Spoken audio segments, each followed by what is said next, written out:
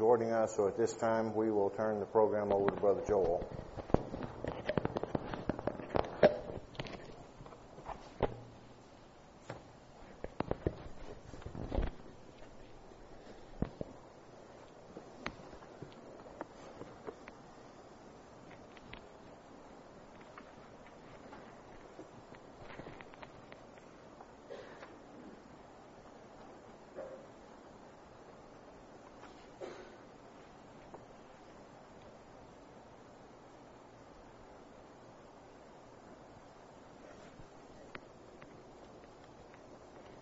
Good evening, brothers and sisters. Not loud enough? Up higher? Higher? All right? All right. Good evening, brothers and sisters. It is a pleasure for us to be here this weekend to spend time with brothers and sisters of like precious faith. Katie and I appreciate the hospitality and the work that has been done, or that is done, to put a weekend such as this on. We appreciate also the work that was done to get this Bible school grounds back in order after the storm back in June. When we heard of the news, we felt for y'all, knowing that the amount of work that was ahead of you to get this place again back in order. And we appreciate that. Nevertheless, we are here once again in Martinville, hopefully doing what has been done for over 100 years. And that is promoting the truth as delivered by the apostles and standing firm in our beliefs. And this is what we will be speaking about this evening, as Brother Tommy has asked me to speak on a verse in Proverbs chapter 22, verse 28. And I believe this subject is very pertinent as we live in the last times. It's very pertinent to our day today as we wait for the coming of the Lord. There will be quite a few verses this evening that we'll look up, and I ask you all to turn to these with me. Proverbs chapter 22, verse 28. Remove not the ancient landmark which thy fathers have set. It's a small verse, but I believe it has a lot of meaning to it. First, we'll look at this commandment as it pertains to the law. Under the law, to remove a landmark or a boundary or a bound was a sin. A motive for such a sin was, or had to be, personal gain. Really, that's the only motive you could have for a sin such as this. Where additional land equals additional wealth, and that's true even today. Over time, there's been many disputes about land. You might know some that you've dealt with, maybe. Know some neighbor that has had a dispute about land.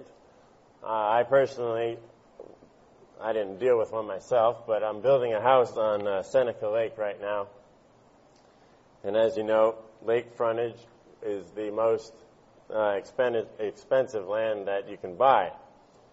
I was talking to the homeowner that I'm building this house for before I started the job, and he was telling me approximately how much land he had on the lake, and every foot equals a certain amount of dollars that you own or that you're worth.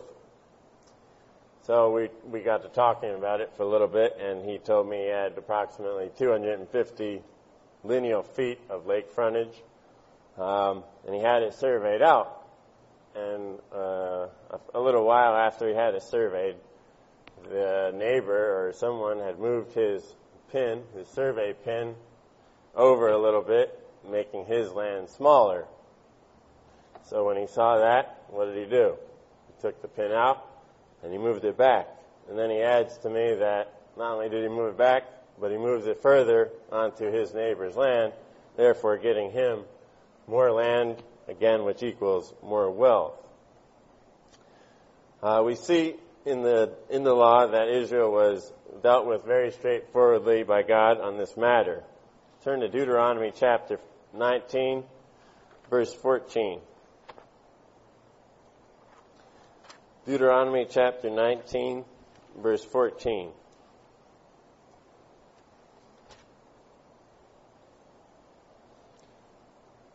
Thou shalt not remove thy neighbor's landmark, which they of old time have set in thine inheritance, which thou shalt inherit in the land that the Lord thy God giveth thee to possess it. And also, if you turn to Deuteronomy chapter 27, at verse 17,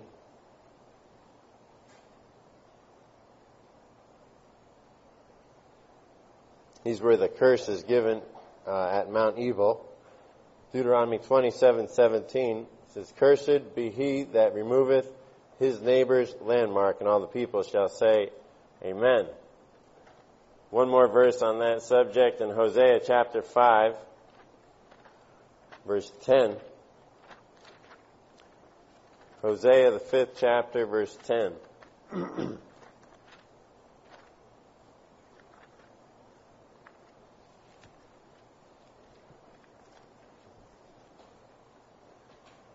Hosea 5:10. The princes of Judah were like them that removed the bound, or the boundary.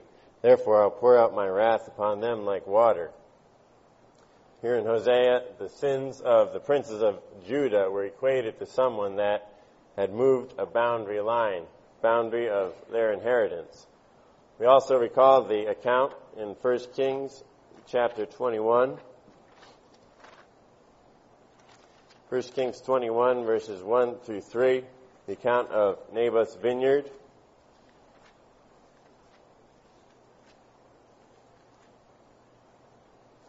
First Kings 21, we'll start with 1 through 3.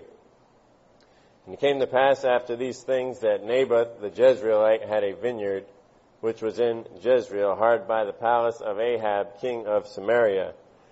And Ahab spake unto Naboth, saying, Give me thy vineyard, that I may have it for a garden of herbs, because it is near unto my house, and I will give thee for it a better vineyard than it. Or, if it seem good to thee, I will give thee the worth of it in money.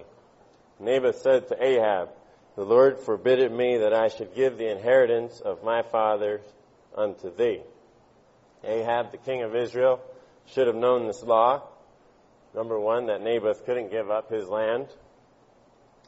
Number two, Naboth, to me it sounds like a pretty decent deal. I would give thee something better for what you have, or I'll give you the worth of it in money. That would sound like a decent deal.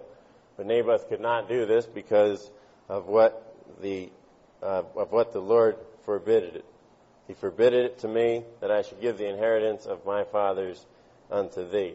The commandment of the Lord reigned in Naboth's mind. We again remember the account. Jezebel has Naboth stoned.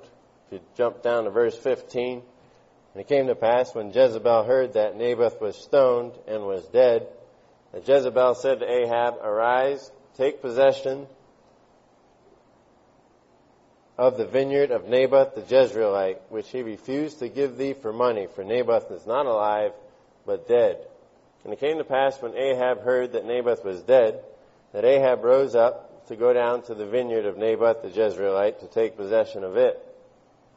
And the word of the Lord came to Elijah the Tishbite, saying, Arise, go down to meet Ahab, king of Israel, which is in Samaria. Behold, he is in the vineyard of Naboth, whither he is gone down to possess it. And thou shalt speak unto him, saying, Thus saith the Lord, Hast thou killed and also taken possession? And thou shalt speak unto him, saying, Thus saith the Lord, In the place where the dogs lick the blood of Naboth, shall the dogs lick thy blood, even thine. And Ahab said to Elijah, Hast thou found me, O mine enemy? And he answered, I have found thee, because thou hast sold thyself to work evil in the sight of the Lord.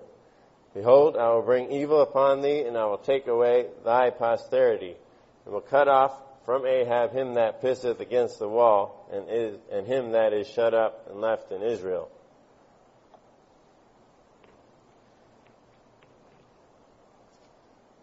We see the vengeance of Yahweh upon Ahab and Jezebel.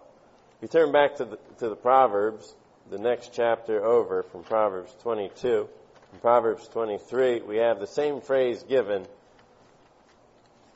as in chapter 22. We read chapter 22, verse 28. Let's read Proverbs 23, verses 10 and 11. Remove not the old landmark, and enter not into the fields of the fatherless, for their Redeemer is mighty. He shall plead their cause with thee.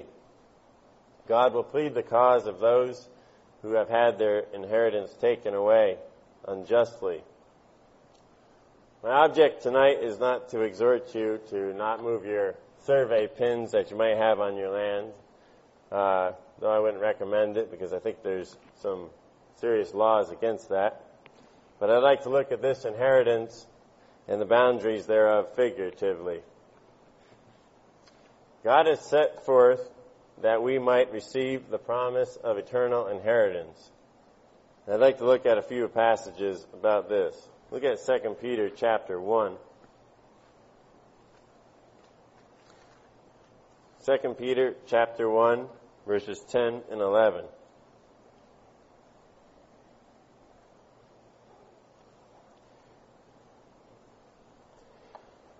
Wherefore the rather, brethren, give diligence to make your calling and election sure.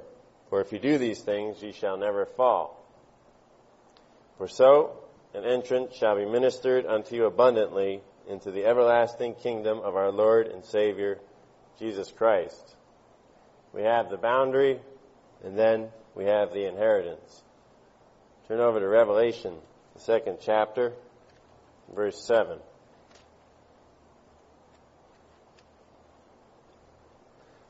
Revelation 2, verse 7.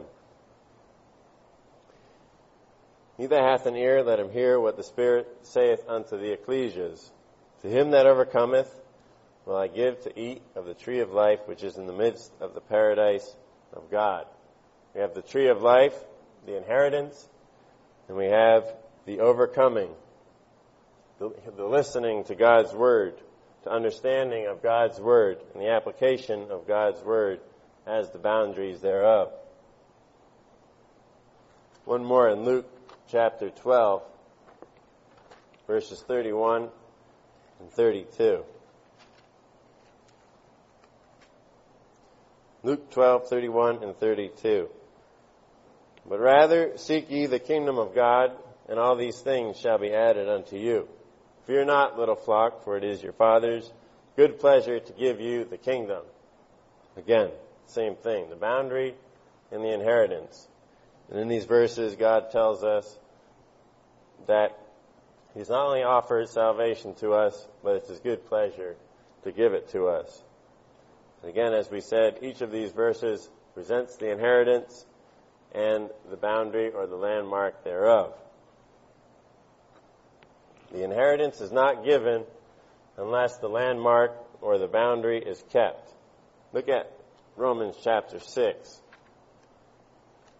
verses 1 through 4. Romans 6, 1 to 4.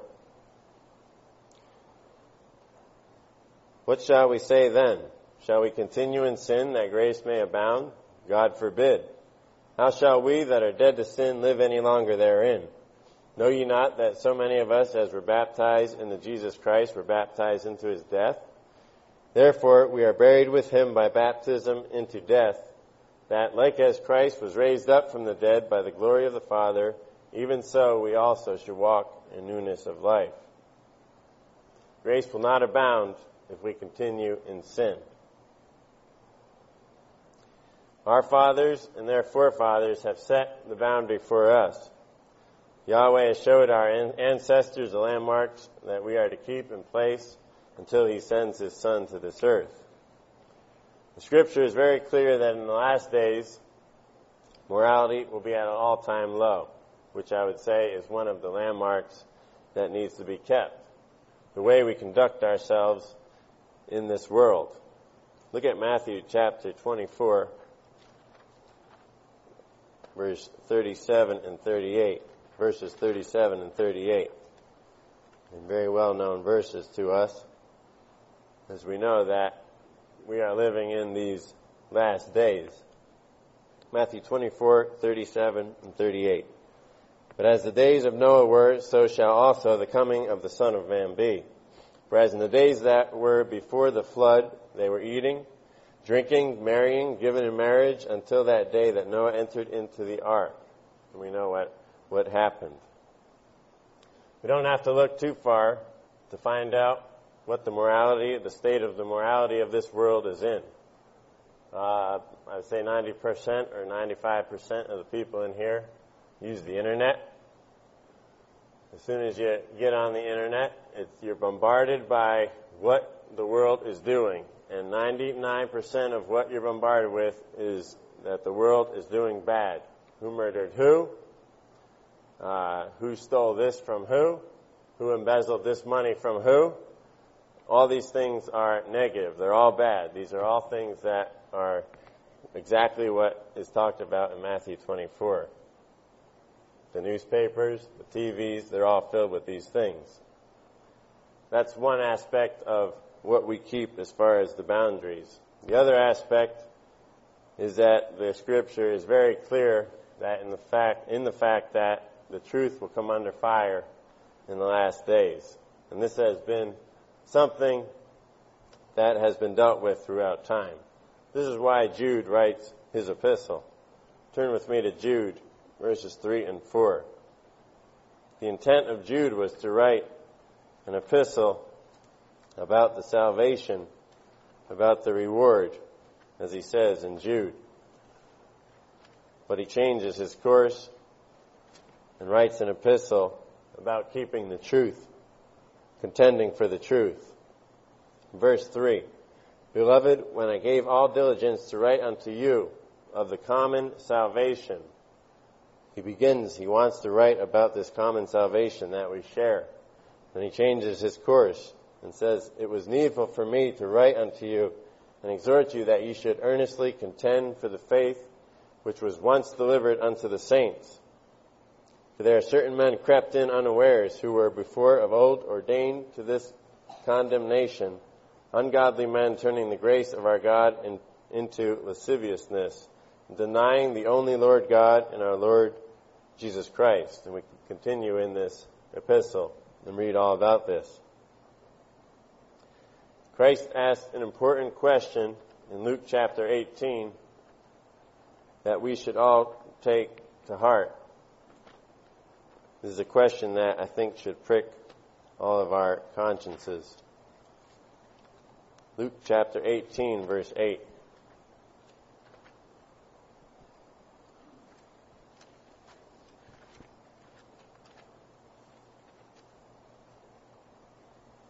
I tell you that he will avenge them speedily. Nevertheless, when the Son of Man cometh, shall he find faith on the earth? And this is something we should all think about very, very much, very strongly. Shall he find faith on the earth? And I believe this means shall he find faith even among the believers.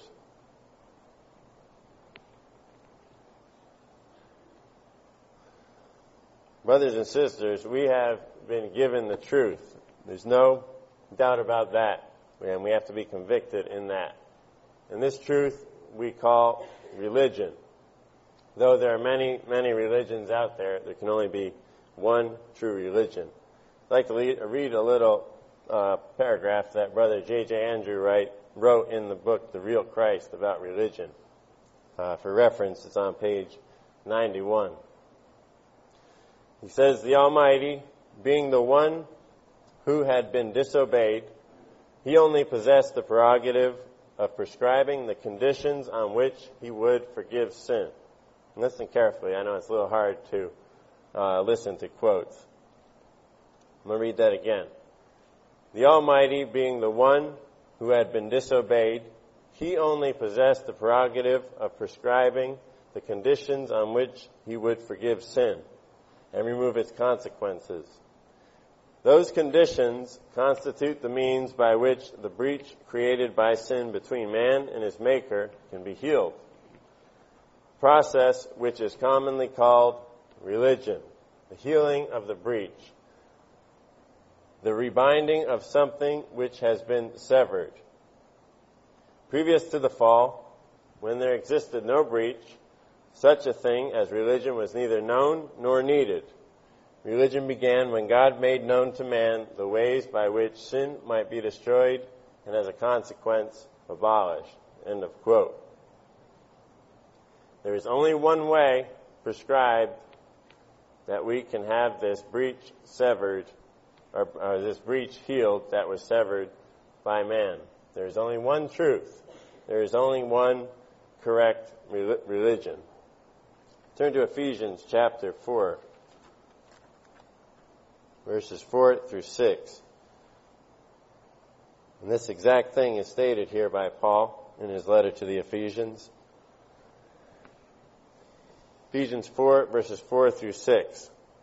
There is one body and one Spirit, even as ye are called in one hope of your calling. One Lord, one faith, one baptism. One God and Father of all, who is above all, and through all, and in you all.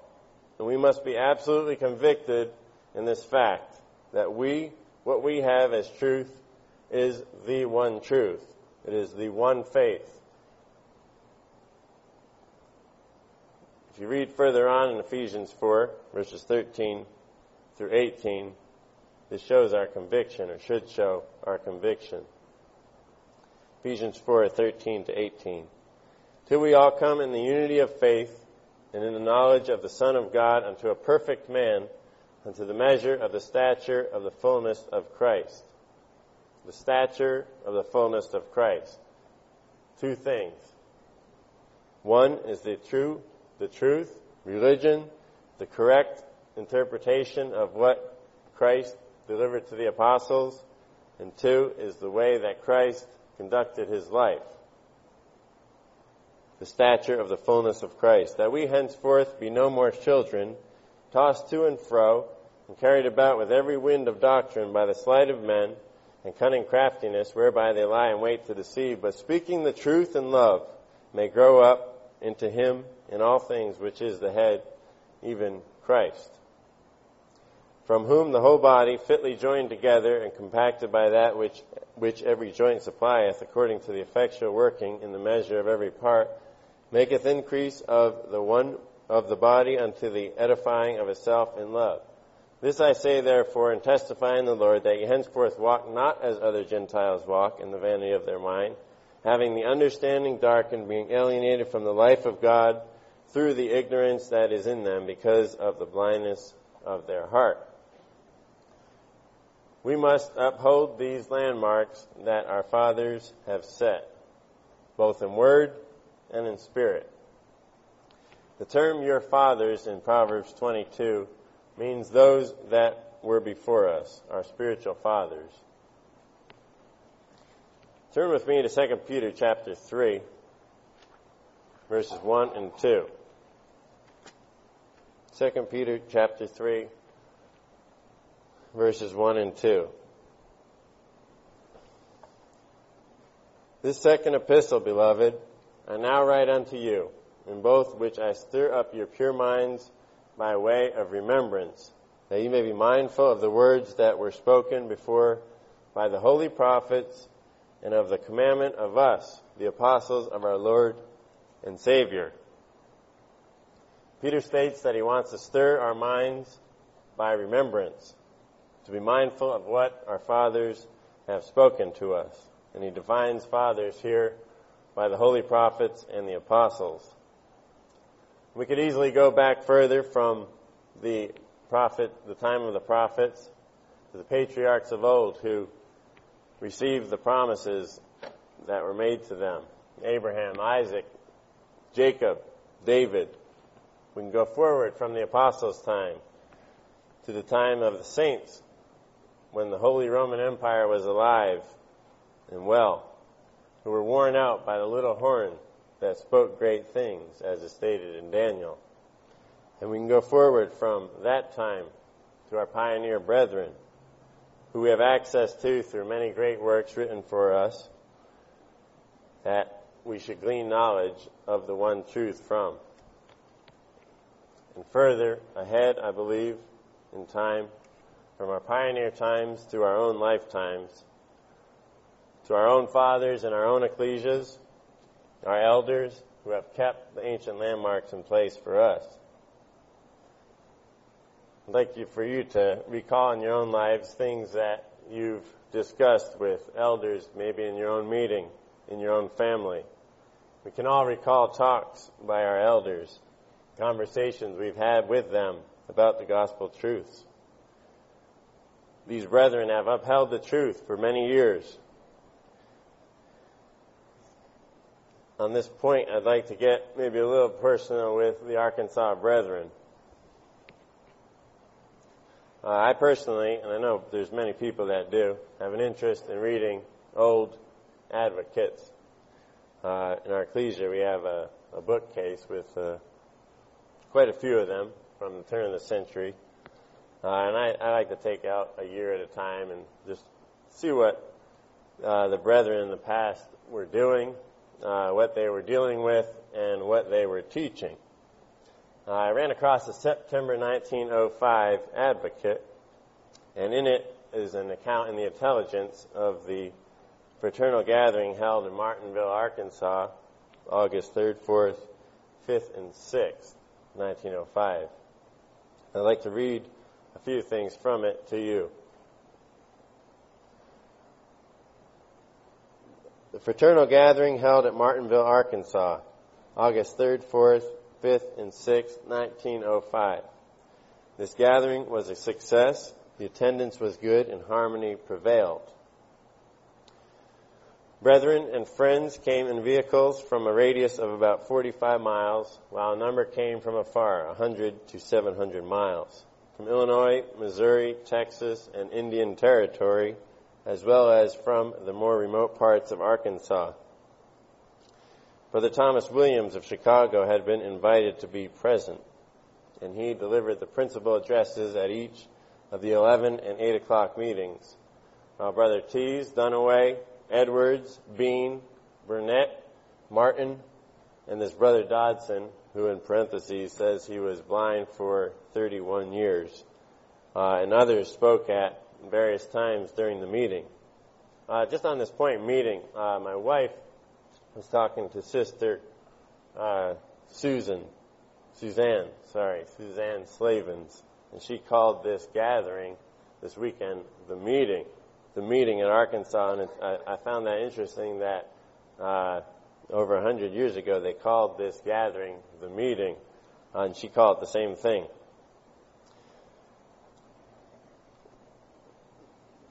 Throughout the whole meeting, the several speakers dwelt much on and emphasized holy living and brotherly love, exhorting to live soberly, righteously, and godly in this present age, looking for and hastening unto the coming of our Lord Jesus Christ, who will reward according to our works.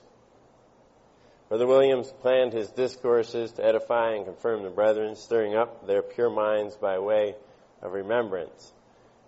The subjects he presented were the things of the kingdom and the constitution of man, man in his relation to the law of sin and death, and life and immortality, promises made to the fathers fulfilled only in Christ, closing with a discourse on the signs of the times, the second coming of Christ, and the establishment of the kingdom of God on earth. On Saturday afternoon and again on Sunday afternoon, we repaired to the waters of Cove Creek and assisted 6 candidates for eternal life who had made a good confession to put on the sin-covering name in the appointed way. By an almost unanimous vote, it was decided, God willing, to hold the next fraternal gathering at the same place, namely Martinville, Arkansas, commencing Thursday evening before the first Sunday in August 1906. Over 100 years ago, the brethren were discussing the same exact things that we are discussing now. The same things we'll be discussing this weekend, and there's no need to change this. We must not change this. And here's the little more personal part. At the end of the article, or this intelligence article, there is a list of those who were enrolled for the weekend. And as I read this list of names to myself, even I, being from the north, heard many of these names, and maybe it's because of my relation now that I'm married to my in-laws. But there were many names in here that I recognized myself, and I imagine that many of the brothers and sisters here will recognize many more names than I did. I'll just read a few to you. The enrollment is as follows. From Atkins, Arkansas, Brother E. H. Miller. From B Branch, Arkansas, Brother McDaniel, Brother Jones. From Bradford, Arkansas, Whitlow. From Center Ridge, Brother and Sister Bean. From Cato, Arkansas, Sister Molly Dawson. Choctaw, Arkansas, Huey. Treadway. Conway, Arkansas, Tees and Munn. Clinton, Arkansas, Huey. Rogers, Jennings. Huey again. From Grand Glass, Sanders. Little Rock, Morrison. From Martinville, Arkansas, Brother and Sister J.D. Martin. From Morrilton, Arkansas, Brother Scroggin, Dunaway, Jennings. From Weldon, Arkansas, Brother and Sister Stevens. Again, there's many names that I've read over, but I imagine that there's many brethren sitting here tonight that heard these names, that recognize them. Maybe they were even kin to some of you.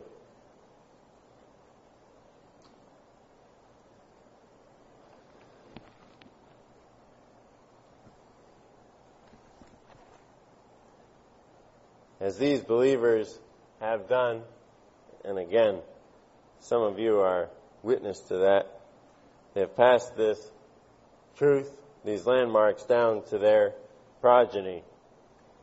And this is something that we must also do, pass the truth to our progeny, whether it's spiritual or natural.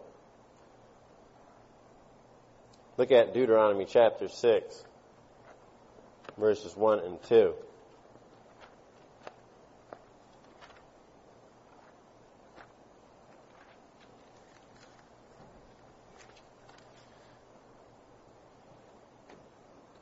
If anybody wants to look at that advocate, I'll have it up here, or I'll have it on me if you would like to look at it.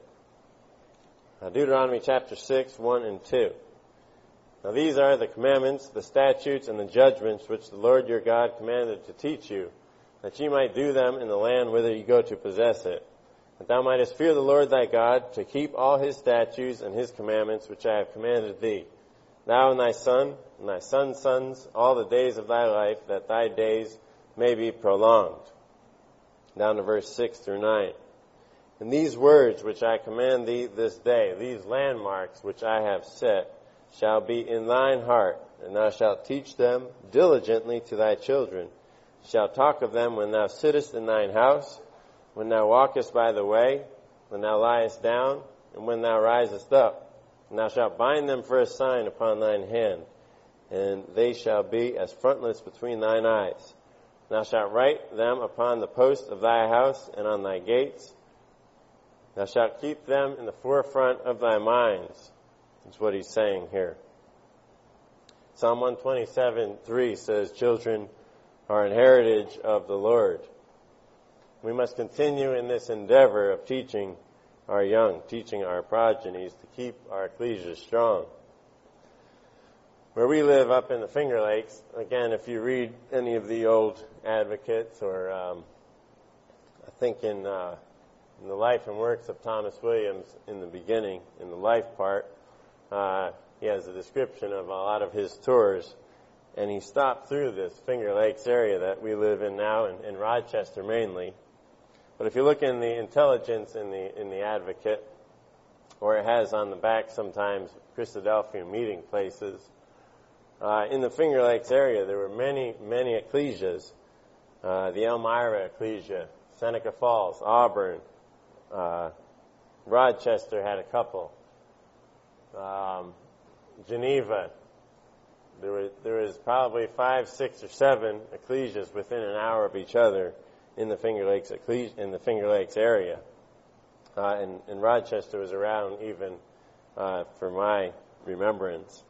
But now Rochester is also closed. And the question is, why are these ecclesias gone? There's only one in the Finger Lakes area now. It's the one we go to. Where are the other ecclesias? What happened to them? They died because they got old. There was no one to replace the young or the old. And when the old people died, the ecclesia was closed up. That's exactly what happened to the Rochester meeting. Brother Court, that was here during the Bible school this past year in 2009, he's one of the last members that came from that ecclesia in Rochester, his family. And now they come to our ecclesia because they're closed up. No one's left. They're young. They didn't keep around. And this is a very important thing that we need to focus on, is to keep our young, to teach them the ways at all times, as Deuteronomy says to us, or as the law says to us in Deuteronomy.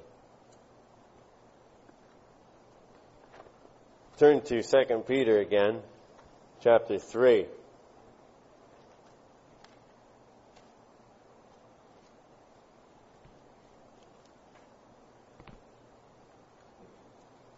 Second Peter chapter 3, verses 9 through 14.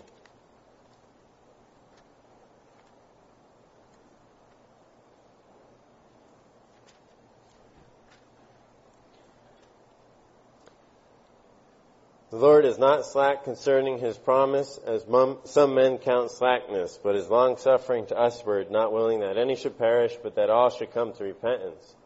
But the day of the Lord will come as a thief in the night, in the which the heavens shall pass away with a great noise, and the elements shall melt with fervent heat.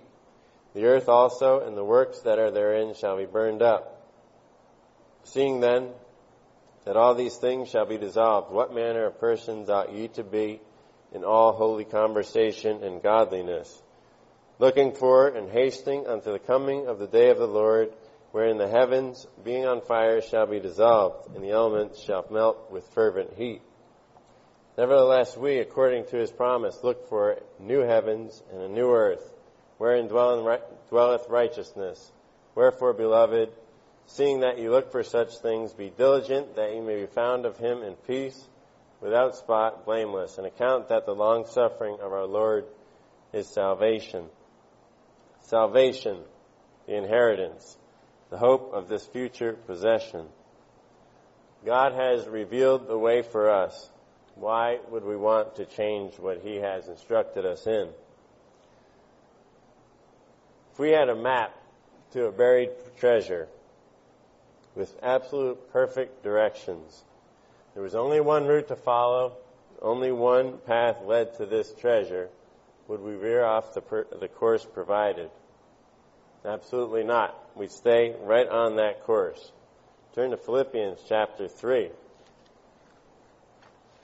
Verse 13. Philippians chapter 3, verse 13 through 16. Brethren, I count not myself to have apprehended, but this one thing I do, forgetting those things which are behind, and reaching forth unto those things which are before. I press toward the mark for the prize of the high calling of God in Christ Jesus. Let us therefore, as many as be perfect, be thus minded. And if in anything ye be otherwise minded, God shall reveal even this unto you. Nevertheless, whereto we have already attained, let us walk by the same rule, and let us mind the same thing. Paul states that we must walk by the same rule, keep in the same boundaries toward the mark, toward the inheritance. Yahweh brought the Israelites through their probationary period to the promised land. When they obeyed, they prospered, as was prophesied. When they disobeyed, they were afflicted. They were given their inheritance, and they were to keep it and the boundaries thereof in place. This inheritance and our love towards God should drive us to keep his bounds. I would like to look at some passages this evening about the inheritance for us to consider. And these are just a few aspects of what the kingdom will be like. Turn with me to the 44th chapter of Ezekiel. Ezekiel 44, verses 2 through 4.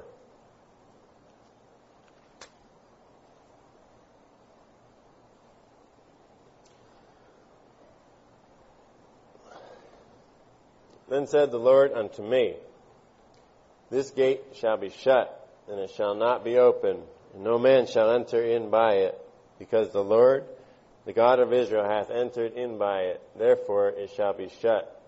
It is for the prince. The prince shall sit in it to eat bread before the Lord. He shall enter by the way of the porch of that gate, and shall go out by the way of the same. Then brought he me the way of the north gate before the house, and I looked, and behold, the glory of the Lord filled the house of the Lord, and I fell upon my face. The glory of the Lord will return to this earth, and Christ will rule from Mount Zion. Justice will be brought to this earth. Turn to Isaiah chapter 2, verses 2 through 5.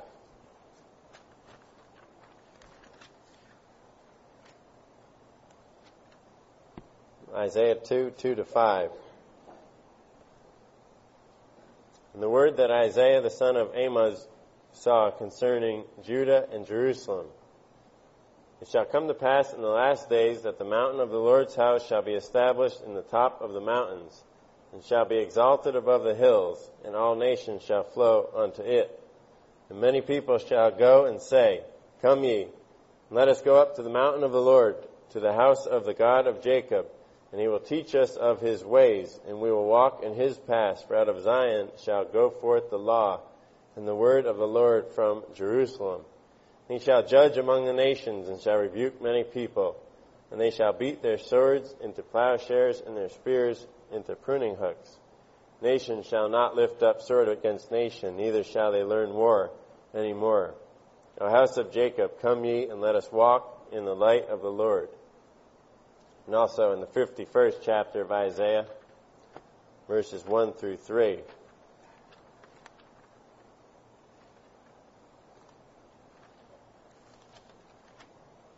Isaiah 51, 1 through 3. Hearken unto me, ye that follow after righteousness. Ye that seek the Lord, look unto the rock whence ye are hewn, and to the hole of the pit whence ye are digged. Look unto Abraham your father, and unto Sarah that bare you. For I called him alone, and blessed him, and increased him. For the Lord shall comfort Zion, he will comfort all her waste places. And he will make her wilderness like Eden, and her desert like the garden of the Lord. Joy and gladness shall be found therein, thanksgiving and the voice of melody. Look unto your fathers, Isaiah says. God will make the earth like the Garden of Eden. You know, there are some places in this earth that we have to ask the question, how could this place that we are in right now be more beautiful than it is? Well, look at Ezekiel chapter 47.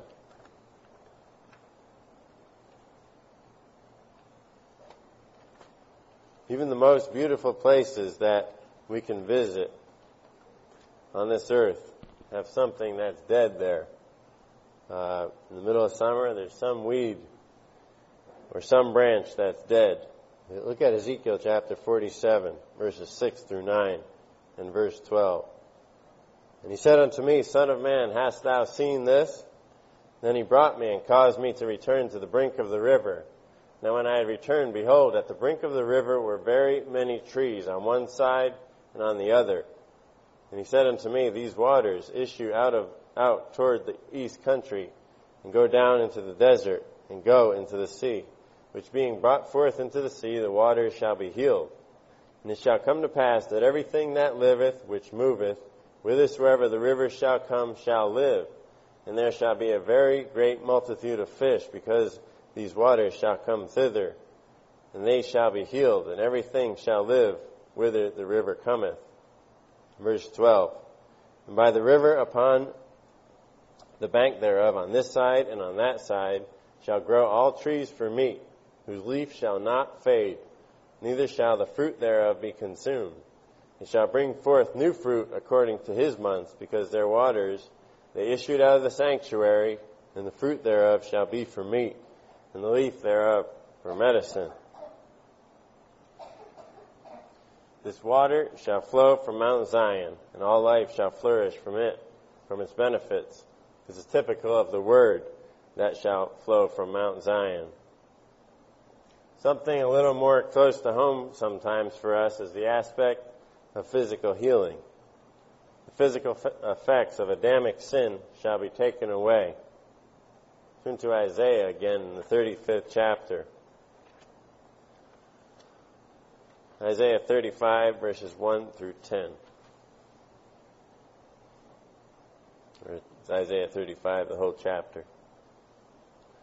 Isaiah chapter 35. The wilderness and the solitary place shall be glad for them, and the desert shall rejoice and blossom as the rose. And it shall blossom abundantly and rejoice even with joy and singing, and the glory of Lebanon shall be given unto it, the excellency of Carmel and Sharon. They shall see the glory of the Lord and the excellency of our God. Strengthen ye the weak hands, and confirm the feeble knees. Say to them that are of a fearful heart, be strong, fear not. Behold, your God will come with vengeance. Even God with a recompense, he will come and save you. Then the eyes of the blind shall be opened, and the ears of the deaf shall be unstopped. Then shall the lame man leap as an hart, and the tongue of the dumb sing. For in the wilderness shall waters break out in streams in the desert. And the parched ground shall become a pool, and the thirsty land springs of water. In the habitation of dragons, where each lay, shall be grass with reeds and rushes. And a highway shall be there, and a way, and it shall be called the way of holiness. The unclean shall not pass over it, but it shall be for those, the wayfaring men, though fools shall not err therein. No lion shall be there, nor any ravenous beast shall go up thereon. It shall not be found there, but the redeemed shall walk there. And the ransom of the Lord shall return, and come to Zion with songs, and everlasting joy upon their heads. And they shall obtain joy and gladness, and sorrow and sighing shall flee away. One more verse on this in Revelation, the 21st chapter, verses 1 through 4. These are the things, brothers and sisters, that we have to look forward to in the kingdom age. Revelation 21, 1 through 4. And I saw a new heaven and a new earth, for the first heaven and the first earth were passed away, and there was no more sea. And I, John, saw the holy city, New Jerusalem, coming down from God out of heaven, prepared as a bride adorned for her husband. And I heard a great voice out of heaven saying, Behold, the tabernacle of God is with men, and he will dwell with them. And they shall be his people, and God himself shall be with them, and be their God. And God shall wipe away all tears from their eyes, and there shall be no more death, neither sorrow, nor crying, neither shall there be any more pain, for the former things are passed away. God has promised us this inheritance that we've just read about. By living our lives according to the bounds he has set, and understanding and promoting the doctrinal landmarks he has set, we have a vision of things to come. Brethren, this evening I exhort you, as the Apostle Paul does to the Corinthians in the 15th chapter, Therefore, my beloved brethren, be steadfast, unmovable, always abounding in the work of the Lord, for as much as ye know that your labor is not in vain in the Lord.